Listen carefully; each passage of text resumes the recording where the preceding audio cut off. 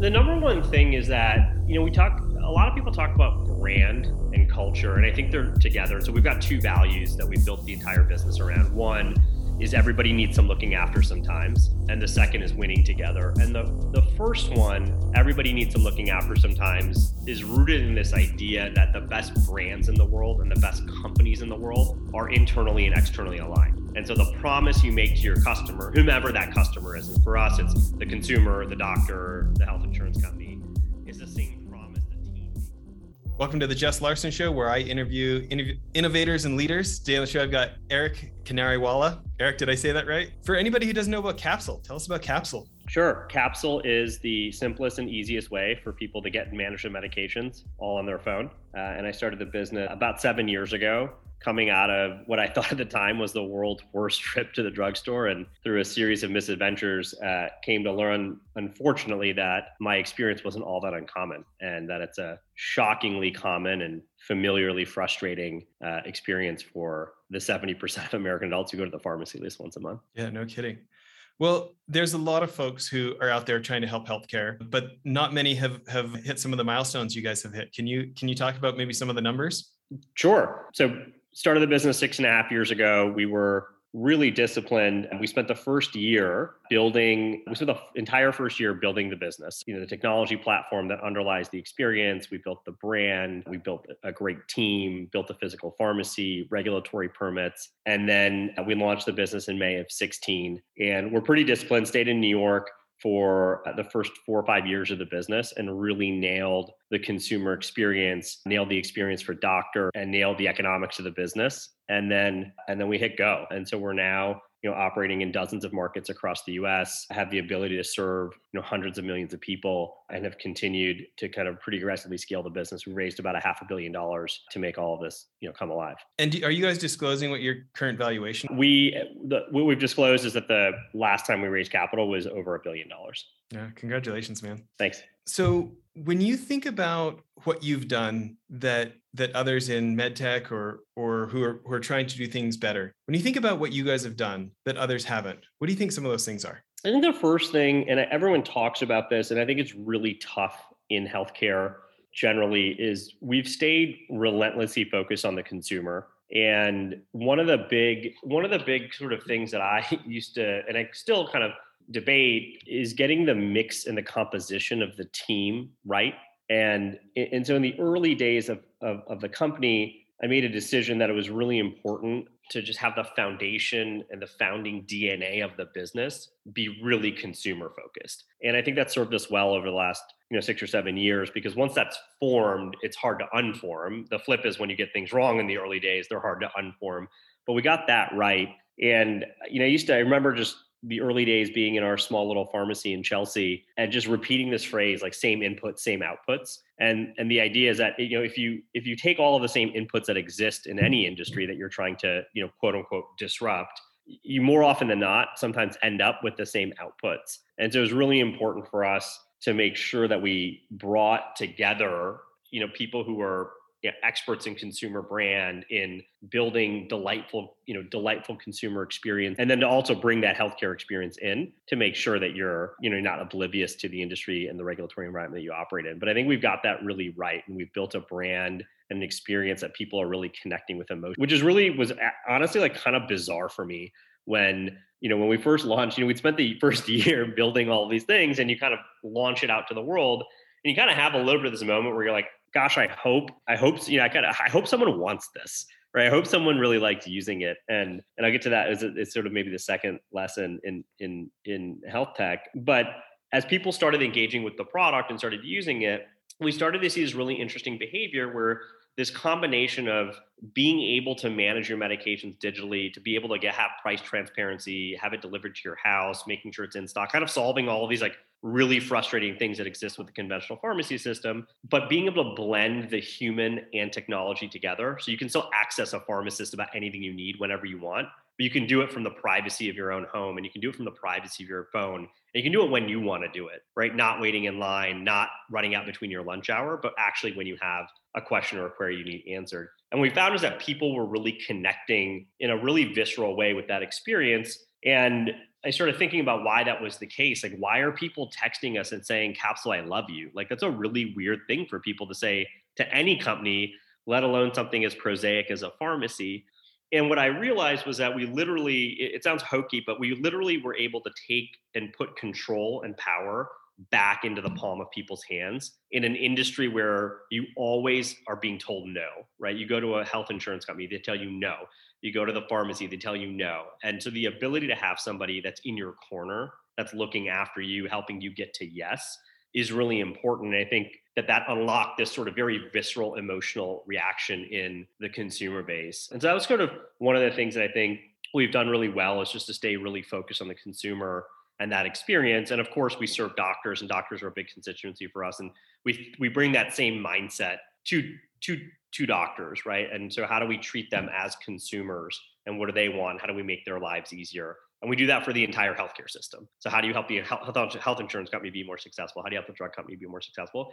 But it's being really focused on the consumer or the customer and starting there. And I think it's really easy to get tripped up in healthcare because the incentive structure is, very convoluted, where you have the consumer who often isn't paying for the services. You've got sort of the insurance companies paying for everything, but ultimately, the consumer, and I think increasingly so, is making decisions about our healthcare and is demanding experiences are on par or better with all the other things in their life, right? So there's no world where it should be easier and less stressful to pull up a taxi to come in from my front door than it should be to manage the most important thing in my life and my family's life, which is my healthcare. And so bringing that control and that same level of experience that we've come to expect from other parts of our lives to the healthcare system. Well, from a marketing perspective, I like the simplicity. I'm on your website right now, and it says sign up for Capsule, schedule your free same day delivery. We manage your refills. Like, I don't know how many people are like, I can't wait to go wait in line at the pharmacy.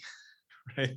Yeah, it's not even, it's for sure the waiting in line piece, but what really is frustrating for people when you kind of unpack their experiences, it's everything that happens between pharmacy visits. It's things like, I'm at the pharmacy and I've waited in line for an hour and I don't know what this is going to cost me, and there's no one helping me figure that out. It's things like, I am at the pharmacy and for the average consumer, 2 out of 5 times their medication's out of stock, come back later. It's things like, your insurance doesn't cover this and we can't help you. It's things like, oh, you're out of refills. Like, sorry, we didn't do anything about that, right? It's like all of these things. I have a question 9:00 at night, even though I picked up my prescription between my lunch hour, and I just don't remember, did the doctor say take with food or don't take with food? Like, what do I do now? Who do I ask for help, right? So wrapping all of that together in a way that's really easy and simple for the consumer is sort of the magic of Capsule, and that's sort of hard magic to create.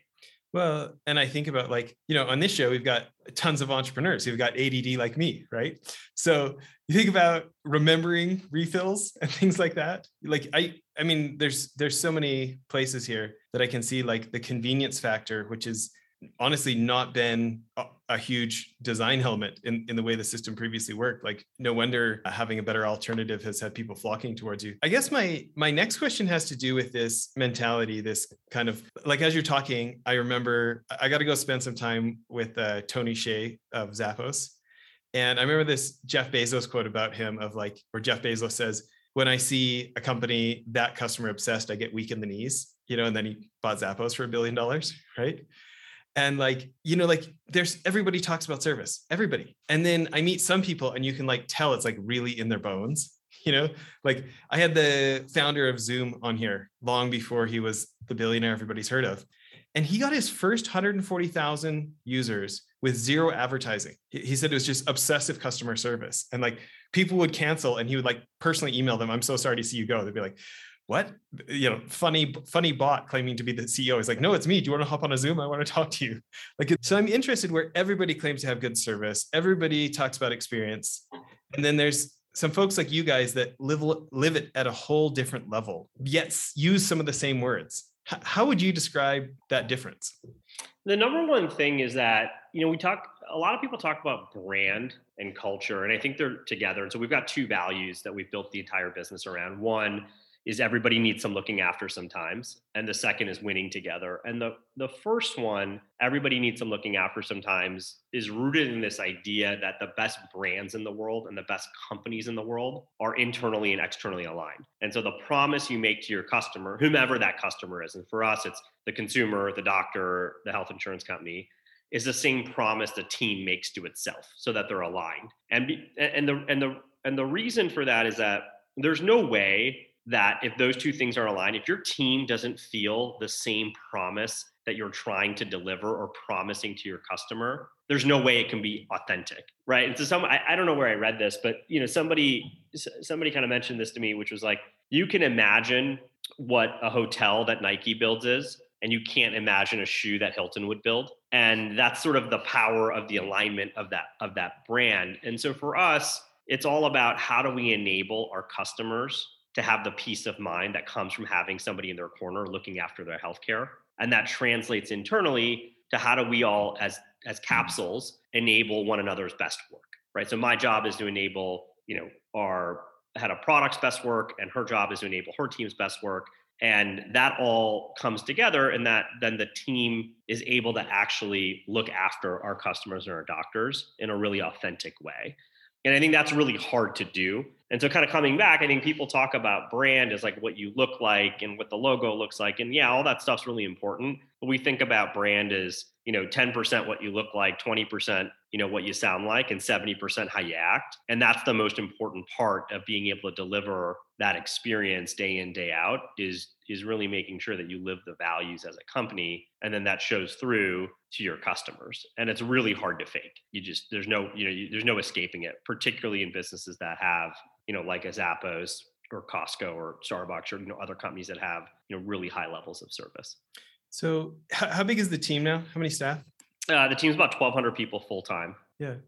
When you think about that at scale, it so often breaks down when people had a great start and then at scale, it starts to get lost. What's been your philosophy for being able to keep it up at scale? Or how have you had to adapt to keep it up at scale? Yeah, it's a couple things. So one is that you have to keep it simple. And so we see a lot of companies that have, 10 values, 14 values, we have 2. And I think if you've got 2, you can relentlessly reinforce them and infuse them throughout your company so that people have a shot at remembering them. So that's one. Can you repeat them again right now? Because I bet there's a lot of people who already forgot them. Sure. The first one is everybody needs some looking after sometimes. And the second is winning together. And those two things form the foundation of how we make decisions and who we ask to join the team and who we ask to leave the team. And those are the guiding behaviors that drive what we do. In terms of adapting, I mean, the last, 24 months, 30 months, I don't know how long I've kind of stopped keeping track here, but, one of the really interesting things for us was we were a company in February of 2020 that operated in one market,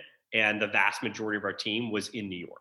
And then kind of, sort of coincidentally, we were already expanding geographically the business, and then you had COVID hit. And so we very quickly had to learn how to operate as a distributed team. And, we have now people in dozens of states on both our physical operations, but also our non-operations teams across the board. And I think one of the learnings I think that we've had is to move an increasing amount of communication and what we do asynchronously and to write, because writing scales and documents scale. And it's something that's simple, but really hard, I think, to do. But that's been one of the big things over the last couple of years that we've really pushed on, because that then enables us to have the same messages that we want to reinforce from the culture, as particularly as you're hiring at a pretty rapid pace. You kind of look at this stacked bar chart of people by tenure and you're like, wow, like half of the team has only been here for not that long. And so folks, how do you onboard people in a really thoughtful way? How do you continue to reinforce the principles so that people are able to internalize them and then make decisions, using those principles? And I think writing them and being able to communicate them has been one, important thing, particularly as, every company had to effectively learn how to operate remotely. It just happened that we were, really leaning into that as we scaled the business from, one market to dozens over the last couple of years. Yeah. I can make some guesses of what writing and documents look like, but can you give us some examples? Sure. One of the things that we've really embraced is this idea of one pagers as a company. And the idea being that I have, we do this thing called user manuals at Capsule, which is sort of this very simple kind of document that outlines sort of how do you like to work, what impresses you, what frustrates you, how do you like to get feedback, just something if you and I were going to work on a project together, like what are the things that would help facilitate us to work well together, right? And we have everybody that starts at the company write one of those. They're shared publicly. And one of the things in my user manual is this idea of, it's this Mark Twain quote, which is, sorry, I wrote you a 5-page letter. I didn't have time to write you a 1-page letter. And the idea that conciseness and being succinct is a lot harder than writing a lot. And so we've really embraced this idea of, can you capture your thoughts on 1 page? On what initiative you're doing, what your goals are, how you're going to execute on something. And that enables us to disseminate information, much more broadly in the company, because people have time and the ability to ingest many 1-page documents. It's hard if it's 10-page documents and you don't get that dissemination across the teams. So that's one way that there's one tool that we've used to be able to keep the team in sync in a really effective way. Another example would be we've written a document that we share with everybody that joins the company. It's a really simple doc. It's very first principles around what is culture, like a really actually kind of interesting question, right? No one actually asked the question. People want to jump into that company has a good culture, that company has a bad culture. But actually, let's step back and let's just define like what is culture and how is that defined here? And then what is our culture following that? And so, we've rejected this idea of good culture, bad culture, we sort of reject. It's not about good culture, bad culture. It's about aligned culture and misaligned culture. And what you want to, what we strive to do is to make sure that the culture we have is aligned with the mission, vision, and values and purpose of the company. And that if you can do that, you're putting yourself in a more likely position to be successful because everything is rowing in the same direction. And there's multiple paths. Google and Amazon have really different cultures because they had different environments they operated in. They had different problems they were trying to solve, right? Amazon needed to solve effectively competing in a low margin competitive retail industry with the founder who had a 10-year vision. And so a lot of their principles and culture are around pace of execution, right? One-way door, two-way doors, wooden desk doors, like all these things. Google had a really different problem they were trying to solve. They were trying to solve the fact that they had a monopoly, but they only had one product and they need to figure out the next big idea. So their whole culture is about, the word moonshot. You think about from Google, 20% time, it's sunny, you ride a bike around in Mountain View. And so every company has a different set of things they need to solve for, and the behaviors and the culture should reinforce and help you solve that. And so for Capsule, it's, those two things. Everybody needs some looking out for sometimes and winning together.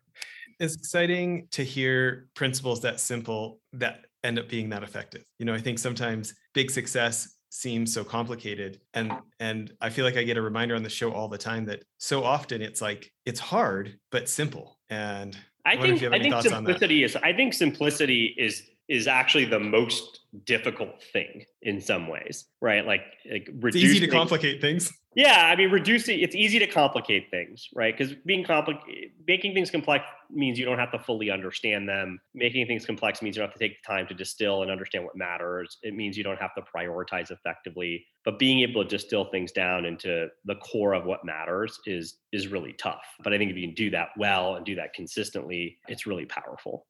Yeah, as you're saying that, I'm thinking, I heard somewhere that the word decision has the root word as the same word die. And that like, sometimes people don't like to make a decision because you're killing one of the options. And like, to simplify, like by definition, like we're almost always cutting, we're almost always subtracting, right? 100%. It can almost feel like a risk in that, in addition to all the extra effort it takes. I think focus and prioritization is an uncomfortable thing because of, I think, the thing you just said, right? Like you're cutting off an option path, or you're putting yourself out there that, I think this is the thing that matters. And yet that is sort of the only way like forward progress happens at, a clip that you want it to happen at. Well, and I'm sure with your just absurd success here, you've had so many places you could go and so many offers of, well, what about this? And so many ideas. Are there any notable ones that you're like, there was this fork in the road and we decided to go this way that come to mind for you? It's interesting, the U.S. retail pharmacy industry is, $400 billion. The overall pharmacy industry is something like $700 billion, and healthcare is like $4 trillion.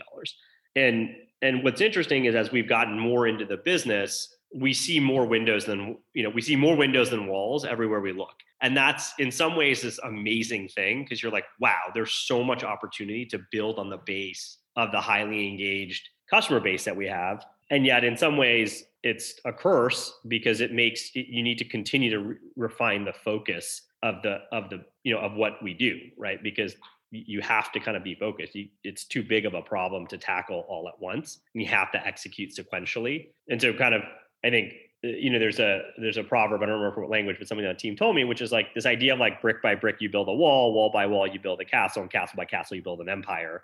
And I think reinforcing, internalizing that is super important. But I mean, we've had a number of decisions that you have to make. I mean, everything from when and how many markets should you expand into, what's the, what channel should you go to market with, what segments of pharmacy should you be focused on, and when. And I think there's a number of, decisions along the way that you kind of are always making that trade-off between, are you focused enough, and are you sort of not capturing opportunity that you could to continue to deliver value to the consumers that you have. And I think that's like a balancing act and an art, and it depends on lots of things. Depends on the execution capacity of the business, depends on capital, depends on, how well you think, how much more opportunity you have to continue to improve the core thing that you started with. And so those are trade-offs that we talk about all the time internally.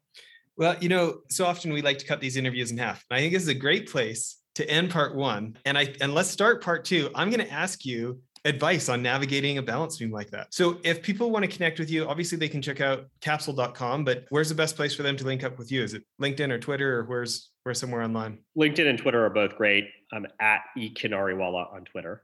Okay, great. Before we stop for part one here, what's one of the best pieces of advice you ever received? Yeah, that's a good question. One of the best pieces of advice I received is from a professor that I had in business school. And it was, don't mistake vagueness for compassion. And I think that's been a really good piece of advice. And the sort of ethos of that is that when you're kind of delivering news that you don't want to deliver, it's easy to beat around the bush because you think you're being compassionate to the other person. And in fact, that vagueness creates more confusion and is actually the least compassionate thing you can do. And so just remember, I think it's a good reminder for me that sort of being direct and clear is the best way that you can look after somebody, to tie it back to our values and to enable their best work, is to be direct and clear with them versus kind of being vague around what you're trying to do or what you're trying to say. That's probably one that comes to mind. I love that advice. It makes me think, like, I feel like that relates to like doing the hard right thing instead of the easy wrong thing. The hard right thing is like having that hard conversation of like, man, you are missing the boat, and we're not going to be able to keep you on the team if you keep missing this boat. Like, I really want you on this team. You're going to have to shape up, or whatever, like those hard conversations, instead of like, think about like when a leader makes like a vague announcement on the Monday meeting. What they mean to do is talk to one person about an issue, right? But it's like, am I as a leader willing to do the hard right thing instead of, in this case, the easy vague thing? I don't know. Do you see it differently? It's exactly that. I mean, it comes back to just how do you enable people? How do you enable people to be great? And I think, our job and the kind of talent philosophy of a Capsule is that, our job is to help people, is to unleash their potential for them to be great. And we hope, and everyone hopes that that's at Capsule. And sometimes it's not.